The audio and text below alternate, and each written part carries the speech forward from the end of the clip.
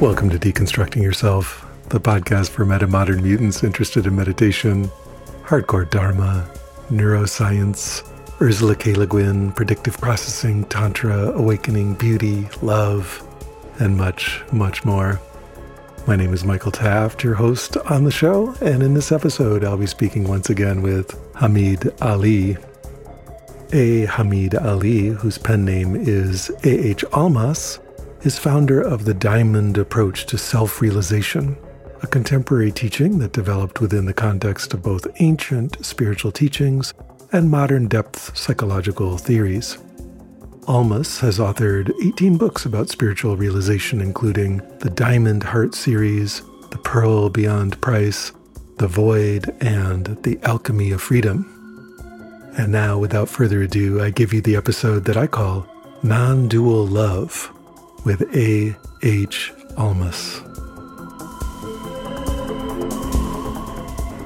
Hamid, welcome to the Deconstructing Yourself podcast. I'm happy to be here with you, Michael. Yeah, this is, I believe, our third podcast together over the last many years, so it's always a real pleasure, and it's great to have you back. Good to be back. Good. So the main topic today is that you have a new book out entitled Nondual Love, Awakening to the Loving Nature of Reality. And as I understand it, this is the third book in a trilogy about love. Is that correct? It is, yes. And I think last time we talked about the book right before this. Love Unveiled. Yeah, and that was very interesting. And so this is a trilogy of books about love. What can you tell us about how this trilogy came about and how it unfolded and when you were really working on this material, what that was like?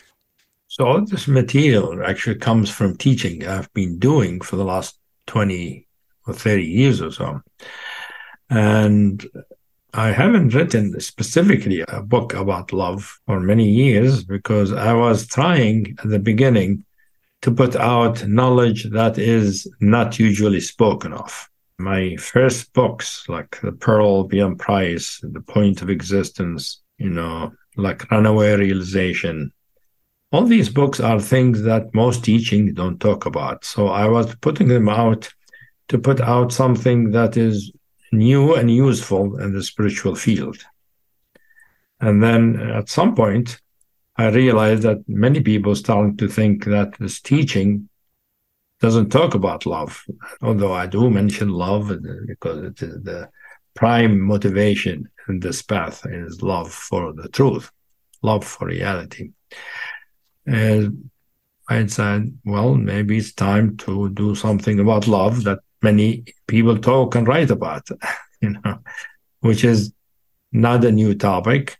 Like the Pearl Beyond Price, you rarely ever hear anybody talking about it. I mean, you have to search hard in the literature to find a reference to the Pearl Beyond Price. But love, all the poets talk about it, everybody talks about it, all the songs talk about it, all the literature talks about it, spiritual teaching talk about love, all of that. So I wanted to bring out something about love, partly to show that this teaching has love, and also how this teaching uses love. How does this teaching looks at love, view love, and experiences it? And also in the same way, I wanted, as usual, to put out something that is usually not done about love, which is to discuss love phenomenologically. What is it we experience inside us? What is love? What is the feeling, the affect, the phenomenology, the texture, the taste of love? Not what it does, not how it makes us feel and behave. Like most of the literature is stories around love and romance, or even love for God. The passion and the great length it takes us to express it. But even the poets about love, take Rumi, for instance, or Hafiz, they talk about love all the time, but mostly about what makes us think, what makes us feel, what makes us want to do, the longing, appreciation, the perception of beauty, and the need to be near to God and melt in the God, how we much love.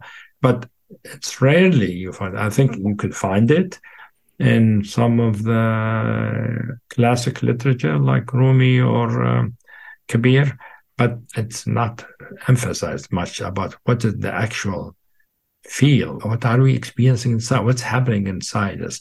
What is love, in other words? What is the ontological nature of love? That's what I wanted to put out in these books. And I wanted to also show the 3 books. That's why I made it into a series. First book, Love Unveiled, is how love appears special to human being has different qualities. There is an appreciative, liking love. There is some kind of a melting love that has to do with connection, community, and union, all of them.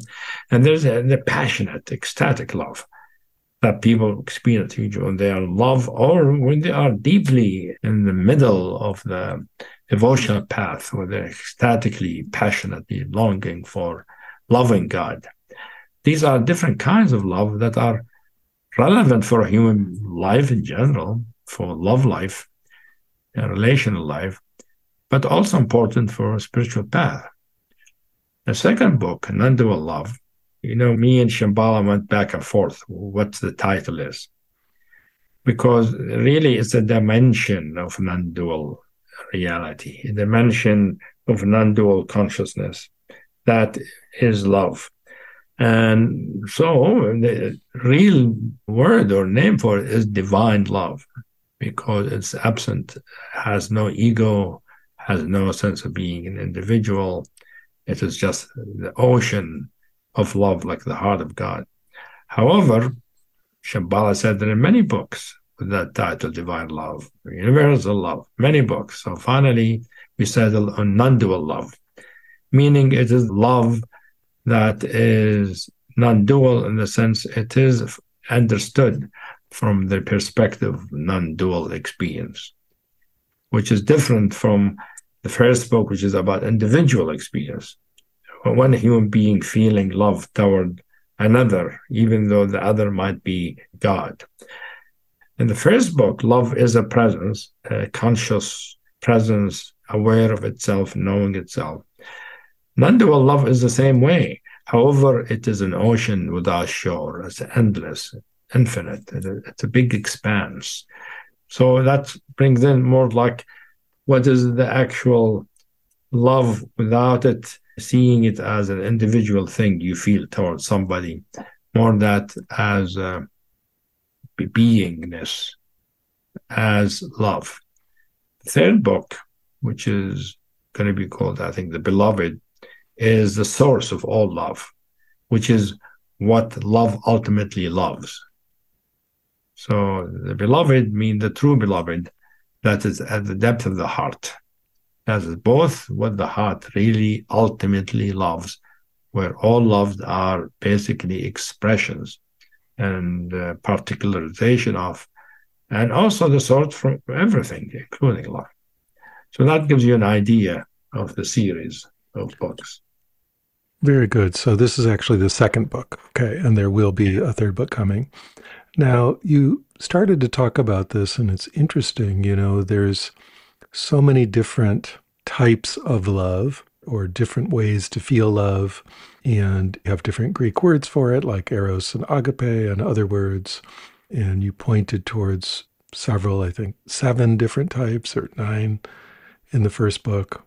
And yet in English, which generally English has a lot of vocabulary words for things, but we've just got this one word, love, to point to all these different things. And yet there is some underlying phenomenological experience or similarity that makes these all come under the title of love. So maybe you get into this in the third book, I don't know, but what makes all these different ways that we can feel love? What unites them? How are they similar? What's the common thread there? Now, I think that's a very good question. Well, there's several properties about love, which is really an expression of our real nature. One way our real nature manifests, that we call love. One important thing about it is a sense of goodness, complete pure goodness, goodness in all ways. Feels good, wants the other to feel good. Its action is good, good in the way human beings understand good, not in the sense of judgment or morality, but good in the sense it's of benefit. It's useful. It helps. It helps people thrive, be more themselves, be happier. So good, it feels good, and its effect is an enhancement of experience and life by optimizing it. And also, it's good in the sense it wants the good for the other. That's one thing important about love, that true love is purely and self-centered. So it is of its very nature, when one is experiencing love or being loved, is that it's a natural outflow toward others and reality in general, our environment, our other being, a human being, friends, family. And when the love emerges like that, it's like the love had the tendency to express itself in action and words in a way that will has the other person happiness and well-being in mind. So that's one thing that's true about all the kinds of love. It's a goodness, and it wants the good for the other, the happiness for the other, and also has in it a sense of beauty. It opens the eye of beauty. When you say beautiful, we don't just say beautiful. We say it's beautiful because we like something about it. If we don't love it, beautiful is sort of abstract. It's hard to say something is beautiful without feeling that you appreciate it. So beauty and love are very much intertwined, very much connected. And the other thing, besides that, it has a sense of generosity in it. It's outflows, overflows, and it's a giving. It's a generosity, it's a giving, a selfless giving, unthinking giving, giving without thinking of what one will get from it. And it's natural. It's not giving because I want to give. Giving happens naturally when love is there. Giving in all ways. But the main way of giving is giving of oneself, giving of one's time, of one's being, of one's heart, of one's knowledge, and it could be material giving, when you love somebody, you also want to give them good food, cook for them, and make them nice tea, give them gifts and all of that. That's, like a romantic love. That's what people do. They give gifts, they send flowers, but you give beautiful things to show appreciation, and so that the other person will be happy. Just an external kind of giving. But the giving of love goes much deeper and much more faceted than that. So all these things that I'm talking about are true about all the kinds of love.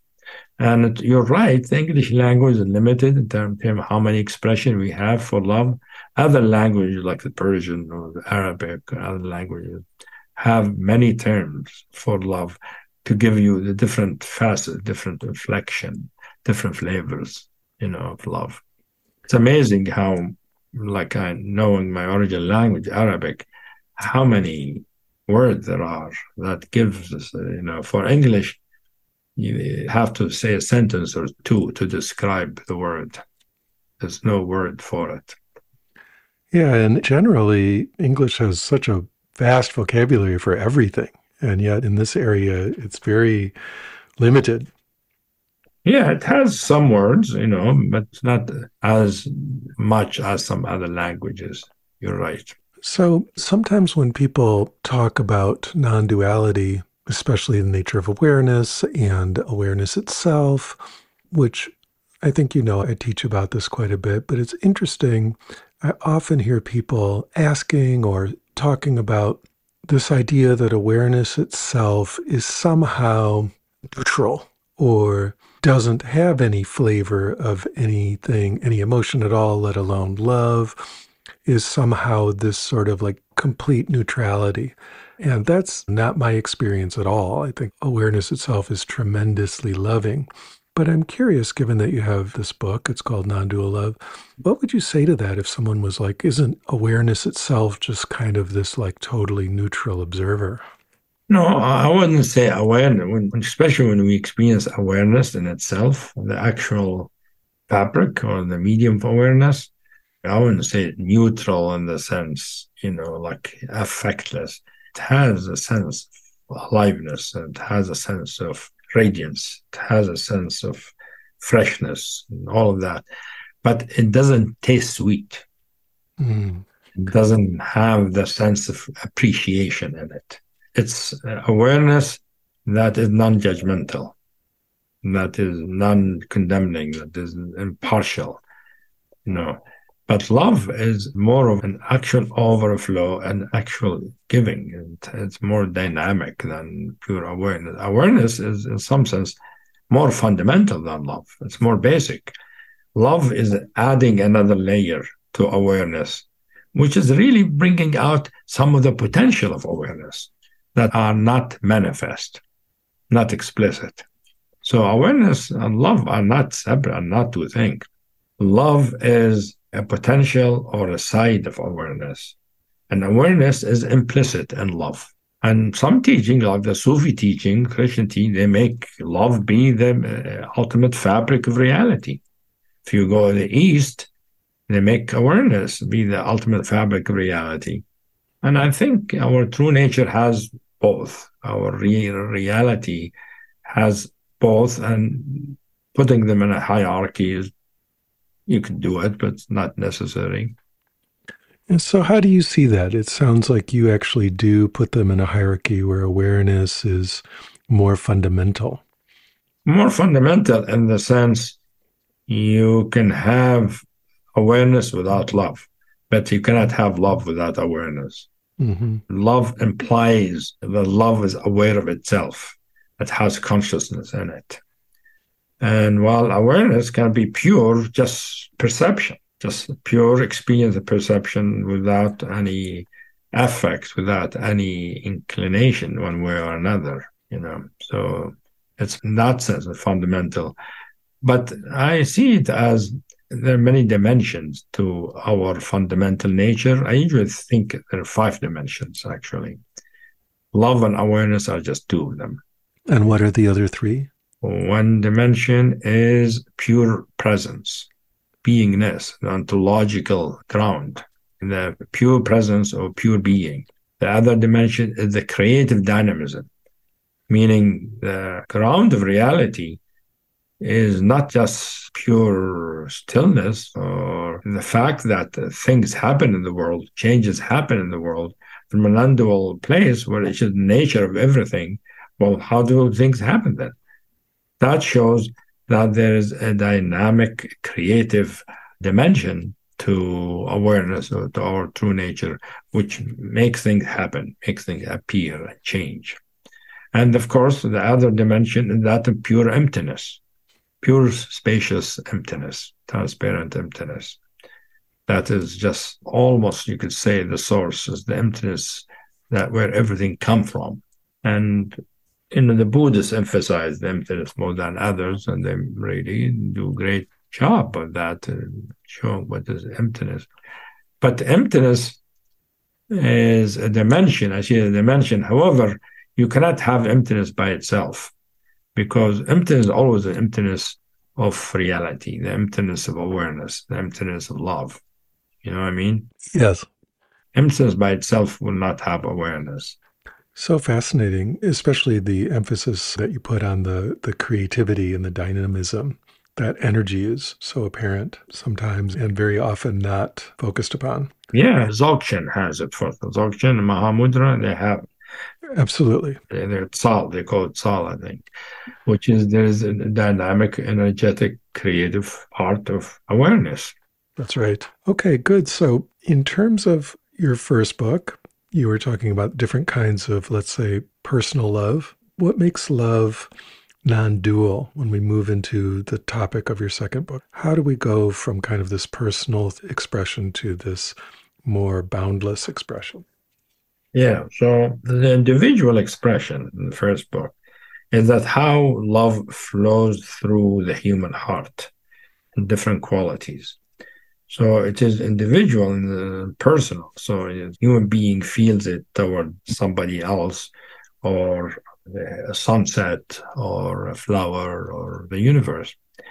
While non-dual love is not individual. To know in non-dual love is to know that oneself has a boundless ocean of goodness and sweetness and nectar. An ocean of nectar. It has no shores. Sufis call it the ocean with no shores. I like that expression.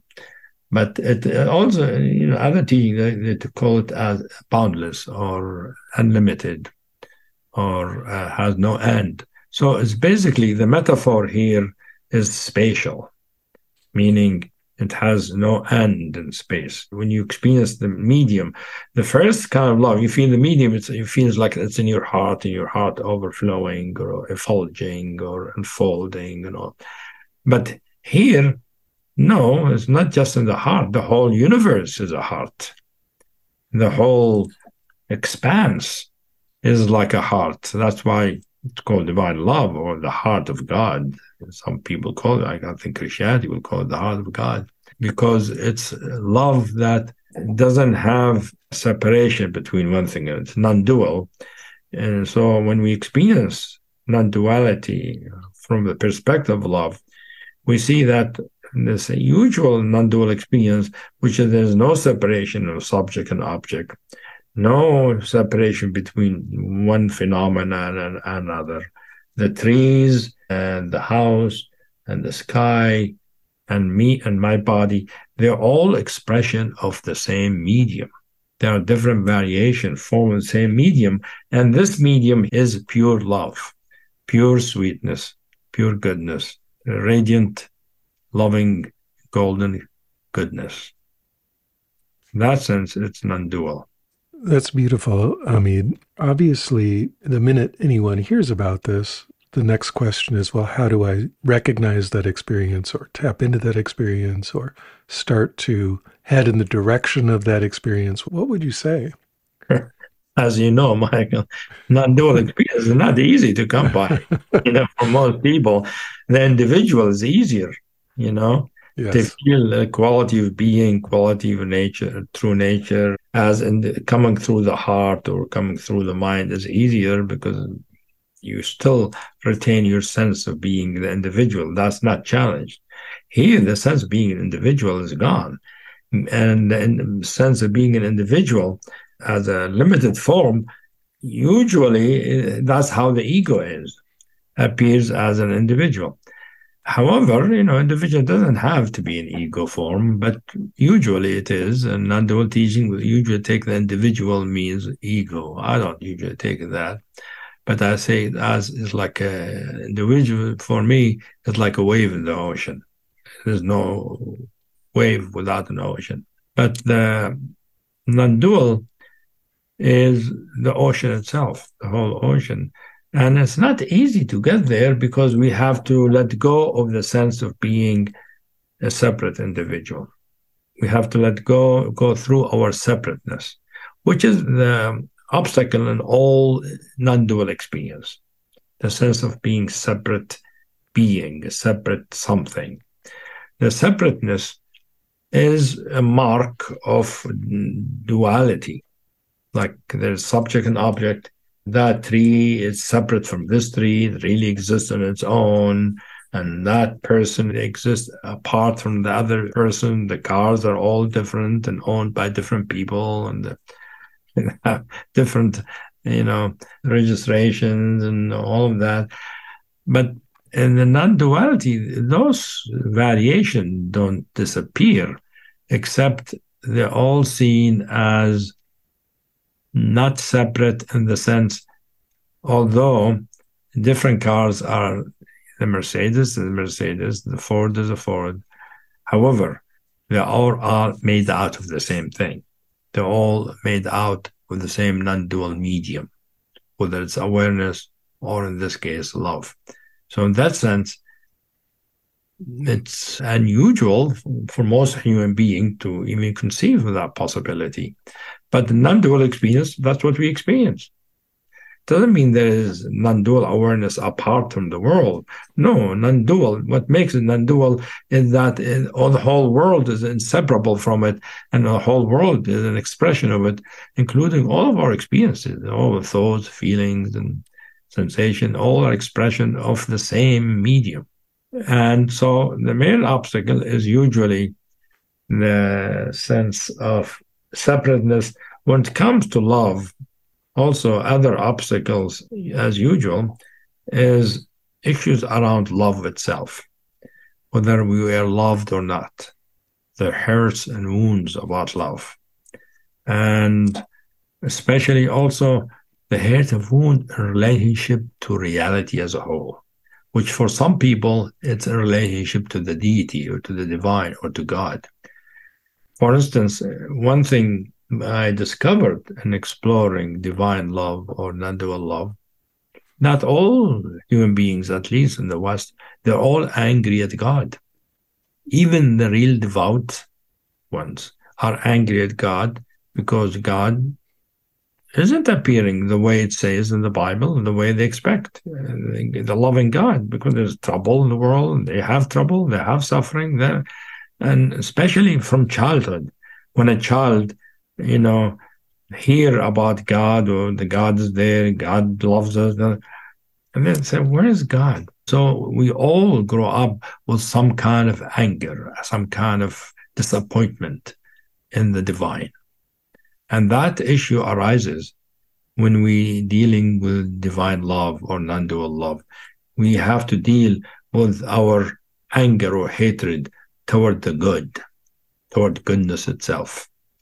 Many people will say, no, I don't have that. Well, yes, I know many people are not aware of it, but worked with deeply, we all will find that we have some place in us a rejection of the good. So that is one of the obstacles that one has to see and let go of, see through and understand, recognize that how a child will develop, looking at how things are, and logically it makes sense to be mad at an absent, goodness that's supposed to be there for you.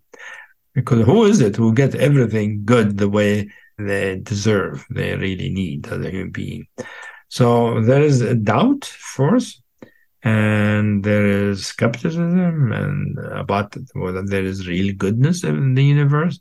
And underneath it, there's a real anger or hatred about it. And I call that the issue of the beast.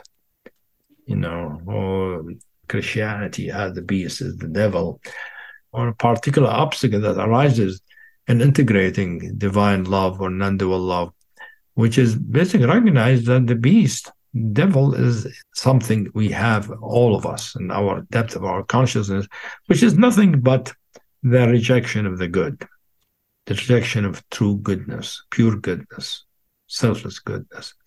That is one other big issue we need to let go of to be able to experience, be open to this dimension of non-dual love. So the usual obstacle for all non-dual experiences, which is the separateness, the other one is rejection or the aggression toward goodness. That also can be an obstacle. We have to recognize it in us, experience it without judgment, and understand it so that it stops being an obstacle, so that it dissolves, because it is just a posture of the mind. So fascinating. I'm curious to kind of artificially separate these. We could have someone work with their separateness and come into some non-dual experience and then start opening up into love in that space, that kind of boundless space. But I'm curious, in your teaching, can you also take someone the other way where going through love, the heart opening dissolves the boundaries? Yes. In fact, love is very much needed to dissolve the boundary. Without love, it's very difficult to dissolve the boundaries.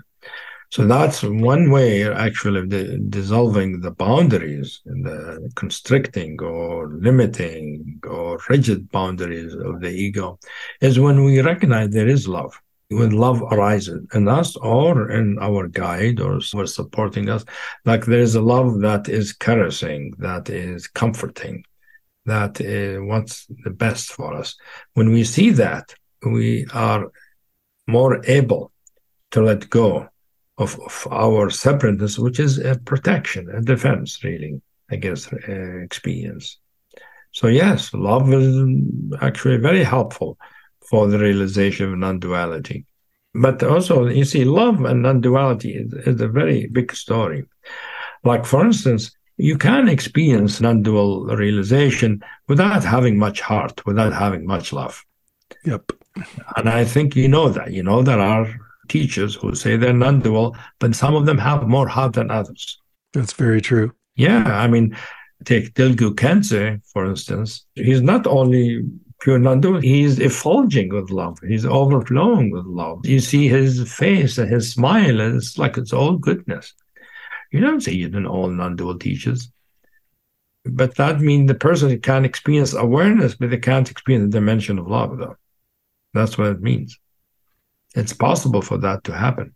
I think that's very true. And so let's assume that someone has some access or recognition of boundlessness. How would you guide them towards, let's say, working with this anger at God or the love wound that you're describing, and towards opening themselves up to non-dual love?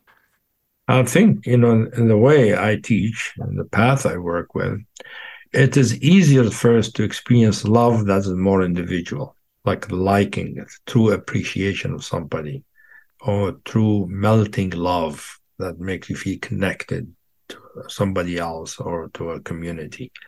Recognizing the actual presence of love, knowing the presence of that love is true, authentic, pure presence, through consciousness.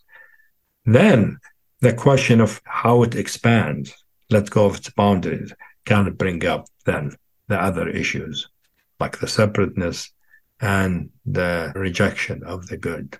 Because we have to see that the goodness is everywhere. And if you just feel love in your heart, that is not challenged yet. That is not questioned yet. But as we experience individual, personal love, we know what love is. We just don't know that it can be an ocean. And working in its limitation, how it is staying localized and dualistic, what's in the way of becoming, unbounded. And that will bring up the issue of separateness, become clear. And also the other issue, like rejection of the goodness. And there's another major issue, which is greed, wanting more.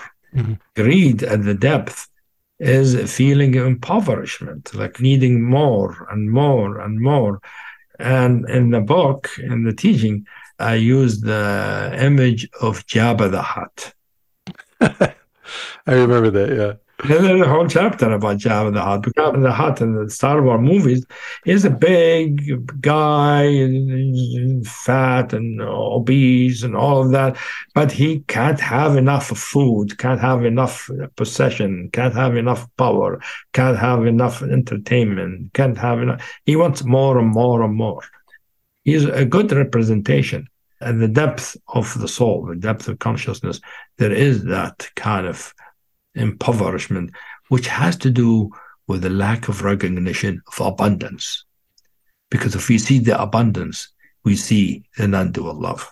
So all these, I mentioned three main issues.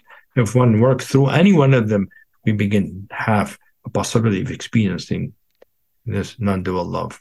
Thank you. Yeah, that's really, really fascinating. I'm curious, sometimes when people start really tuning into this boundlessness of love, especially in kind of a overflowing way towards not just objects of personal love around them, people or animals around them, or objects or poems or something, but when it starts to be much more impersonal, so to speak, it's spreading out to maybe people they don't know and places around the world and beings they haven't met and so on, there can be, together with that opening, this kind of tremendous sadness that comes with that because of how much suffering there is. Yeah. Very true.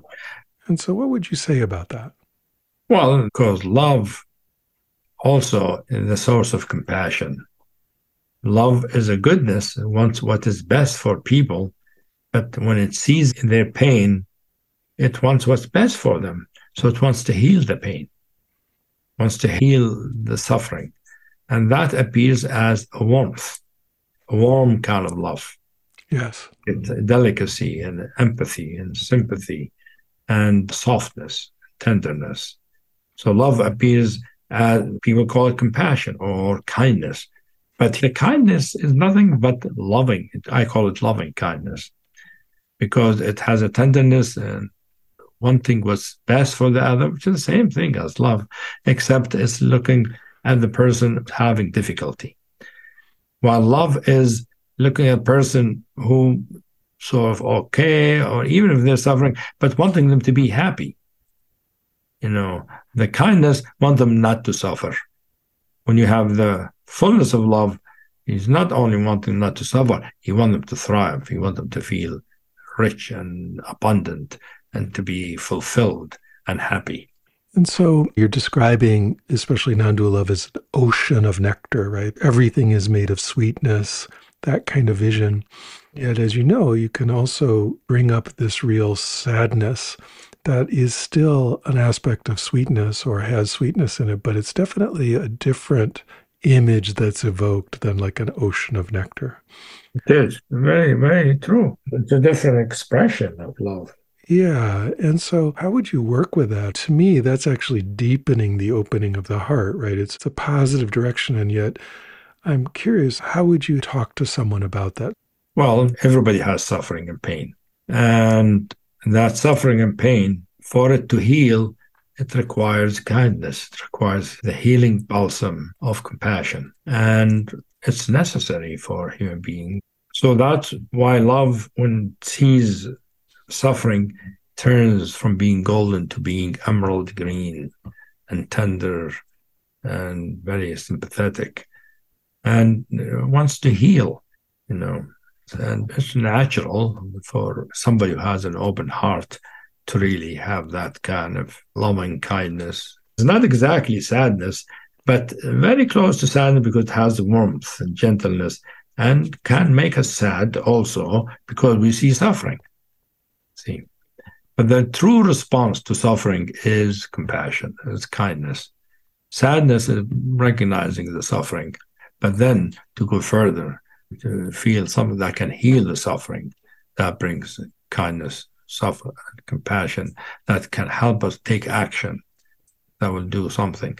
One important thing here, Michael, it's important to recognize in the non-dual universe, right? Because in the non-dual universe, like there are no individuals. Everything is one thing. Everything is one expanse. Everything is just,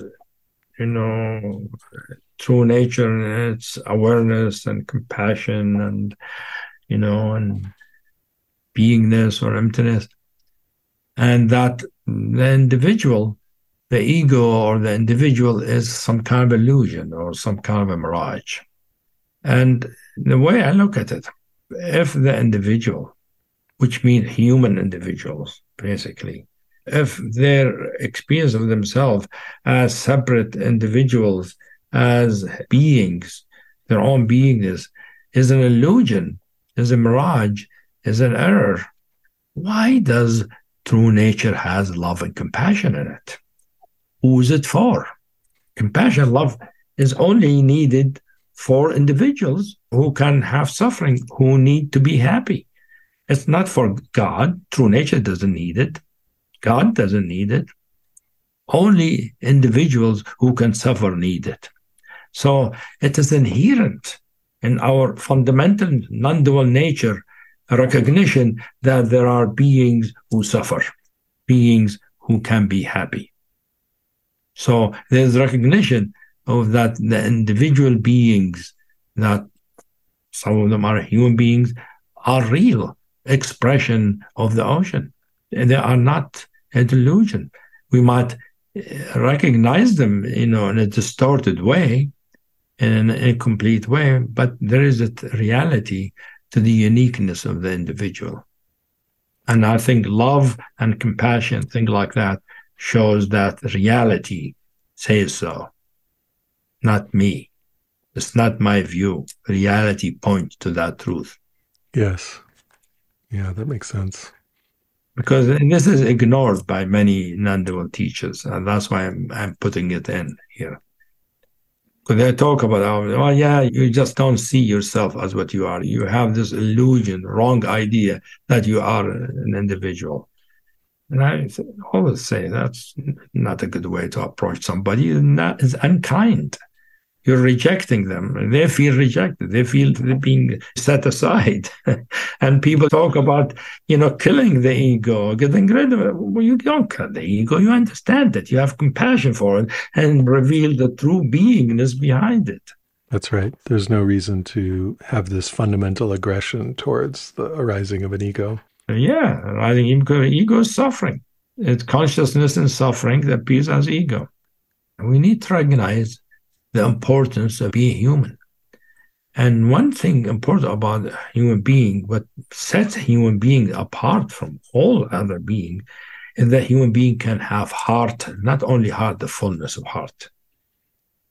In fact, in the Sufi tradition, they have what they call the animal soul, and then they have the later on development they call the human soul. And say the difference between the animal soul and the human soul, the animal soul doesn't have heart. The human soul has heart.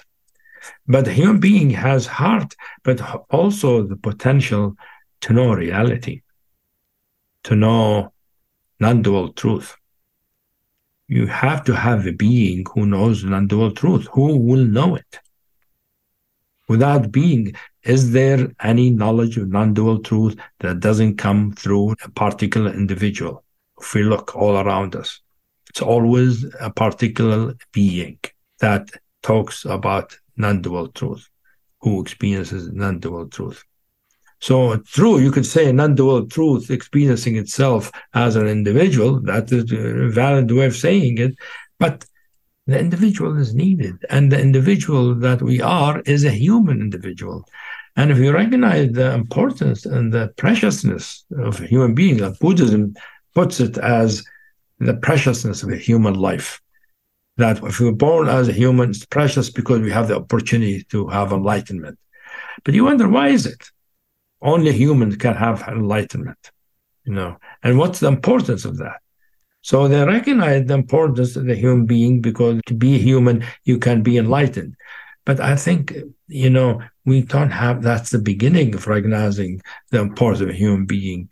It's not only that we can be enlightened, but human being is the being who can allow true being to express itself, to express its secrets, to manifest its jewels. They cannot manifest those jewels through, rocks. They are not conscious that way. An animal, their consciousness is not developed enough to recognize spiritual reality. So human beings are precious that way.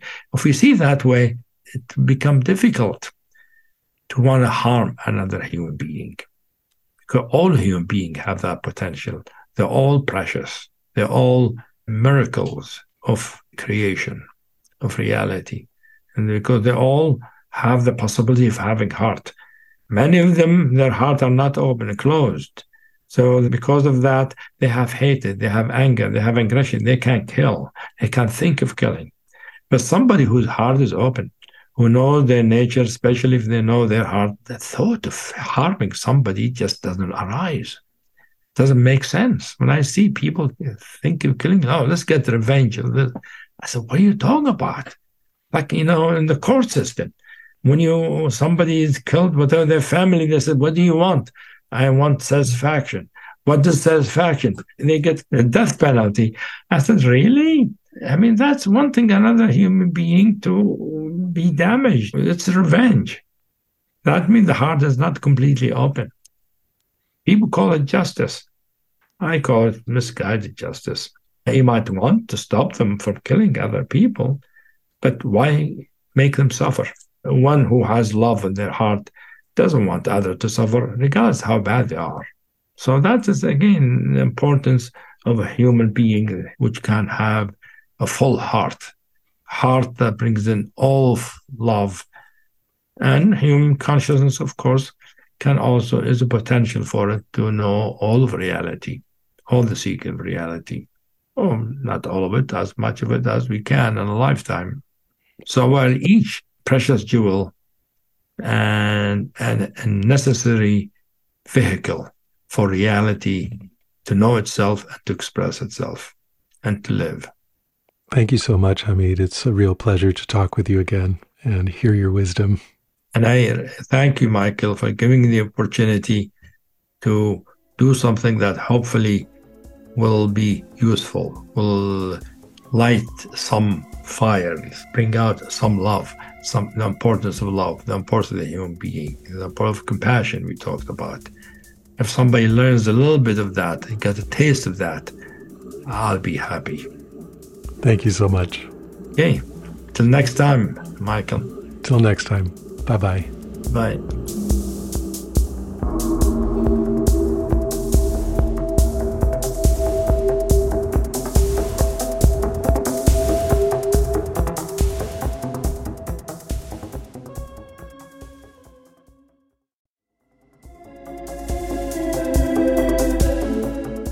That's it for this episode of Deconstructing Yourself. I'd like to let you know about an upcoming retreat with me this summer in Costa Rica. From August 3rd to the 10th, we will come together to focus on non-dual meditation practice with a particular theme of embodiment of awakening in meditation and in life. For 7 days, I'll be giving non-dual meditation teachings, practices, and guided meditations, as well as personal meditation instruction to each member of the group. The retreat will be hosted at the Blue Spirit Retreat Center, located in the Nosara region of Costa Rica's Pacific coast. The retreat center is perched on a hilltop overlooking the ocean and a 3-mile white sand beach that is a protected turtle refuge. The pristine nature, subtropical climate, and members of the Deconstructing Yourself Sangha will create a unique environment for your meditation retreat. If you're interested, check out deconstructingyourself.org, where there's a link to the information page. I look forward to seeing you there. If you enjoyed the podcast, please recommend it to a friend or talk about it on social media. Doing that helps it find its way to more people who might be interested. If you're moved to support the podcast, you can do that by contributing to the production costs on my Patreon page. That's at patreon.com/Michael Taft. The money goes to support the recording, production, and bandwidth costs of this program, which are substantial. By contributing to Patreon, you're making it possible for me to continue to create and share these conversations as often as possible. A special perk for high-level contributors is a monthly or even bi-monthly event with me on Zoom, where you can ask me any meditation questions you have. I deeply appreciate your support. I also have a number of free resources for you, beginning with my YouTube channel. There are hundreds of hours of free guided meditations and videos there, so if you're interested, that's quite a large resource and offered to you completely free of charge. The channel address on YouTube is MWT111, or you can just search my name, Michael Taft. I encourage you to subscribe to the channel and join me each week for a new live guided meditation session. If you'd like to interact with a broad community of people interested in meditation, particularly those who engage with my YouTube meditations, I have a free Discord server called Deconstruct U. That's Deconstruct and then just the single capital letter U. There are a large number of discussion channels there, and it's free, so hop on the server and introduce yourself. And of course, there's the deconstructingyourself.com website itself, which has articles, interviews, and more about meditation going back over 12 years at this point. So be sure to check that out. Beyond these free options, I also have a number of paid online courses to help you grow and develop in your spiritual practice. You can find out about those either by signing up for my email list at deconstructingyourself.com/signup or at the site deconstructingyourself.org. I look forward to seeing you in class. The Deconstructing Yourself podcast has always had excellent sound, which is the result of an amazing audio engineer and amazing human being named Stephen McNamara. He's an all things audio person with many decades of experience in producing music and spoken word audio. If you're interested, you can contact him at his website, yogitar.com. That's yogitar.com. Music on the Deconstructing Yourself podcast is a track by Peter Bauman entitled Crossing the Abyss from his album Machines of Desire. Thank you for listening.